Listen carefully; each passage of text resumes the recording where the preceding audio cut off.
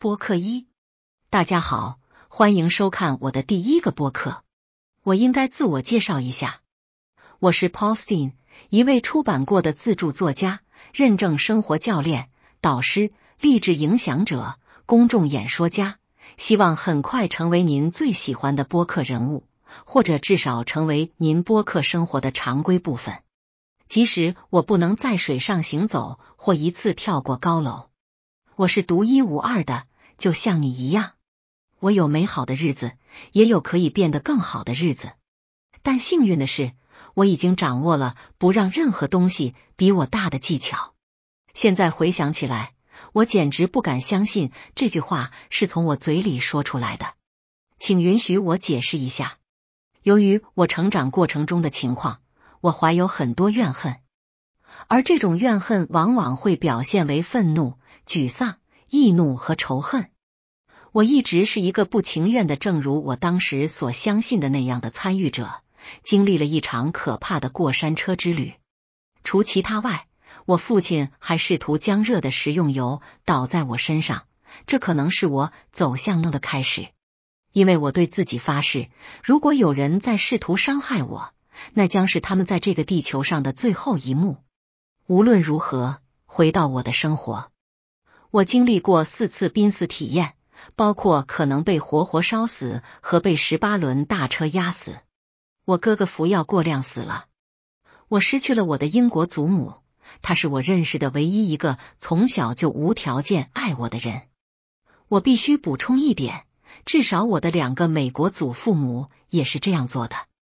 我失去了我最亲爱的毛茸茸的4足朋友，一只名叫狼的狼杂种，在长时间停工后被迫搬离我的房子。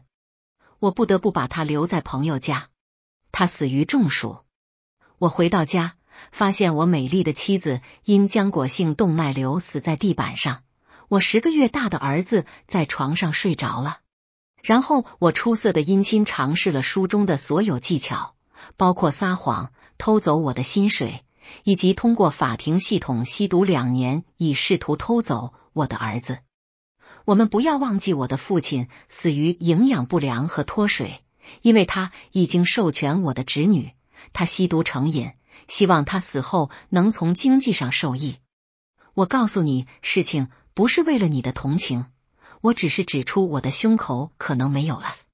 我当然赚到了。我保证很多听众也获得了 S 评价。此外，我将重温这些故事，并分享我到达另一边的一些方式，以及用不的力量为每个人创造心理和情感界限的重要性。我的宝贝女儿在她母亲再婚时被带出州，并且多年来不让我接触她。后来我才知道，丈夫对我女儿有我就说的不当用心和不当行为。有几次我决定结束某人的生命，唯一拯救我的是上帝的恩典，以及对我可爱的孩子们造成的影响和后果的认识。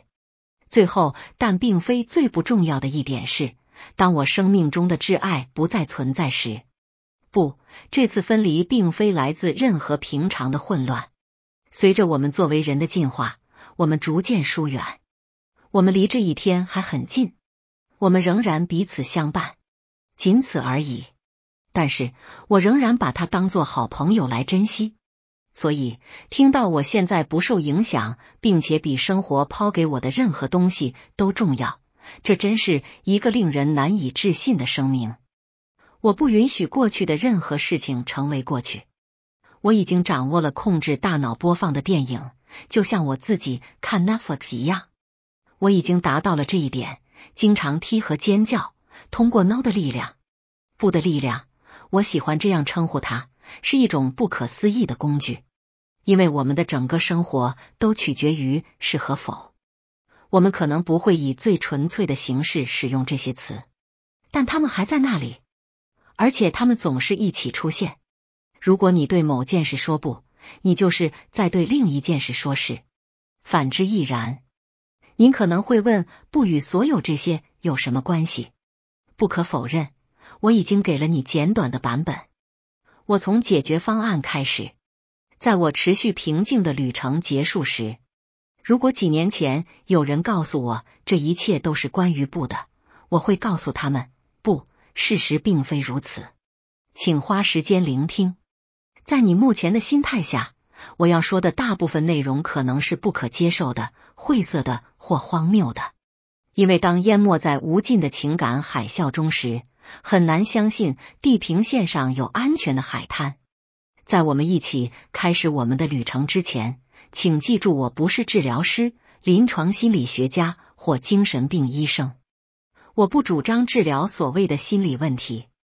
我并不是建议您停止治疗或药物治疗。然而，我已经达到了这种持续平静的地步，只有偶尔的瞬间涟漪，从来没有花过一个治疗中的时刻或服用一颗药丸。但这是我的旅程，每个人都在他们选择的道路上到达相同的目的地。有时道路无处可去，有时通往胜利。我们都有一个开始，每个人的旅程都始于子宫。但这还不是开始，因为我们继承了基因，这些基因有影响。我们母亲在怀孕期间的感受也会影响我们。我们的环境、文化、国家和历史出生时间也起着一定的作用。当我们经历一系列的发展时，我们会经历各种情况和经历，这是我们选择受伤或成长的地方。我听到有人说，保罗，我没有选择任何东西，这些是永久的痛苦，所以我必须永远是我的样子。不幸的是，该声明与您赋予它的力量一样真实。它产生的最初问题是你需要更多的心态改变。这就像说我是一个性别歧视者。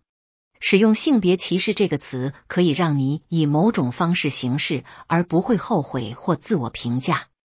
我是一个性别歧视者意味着我不负责任地、不公平地、毫无悔意地虐待别人，因为他们的生殖器。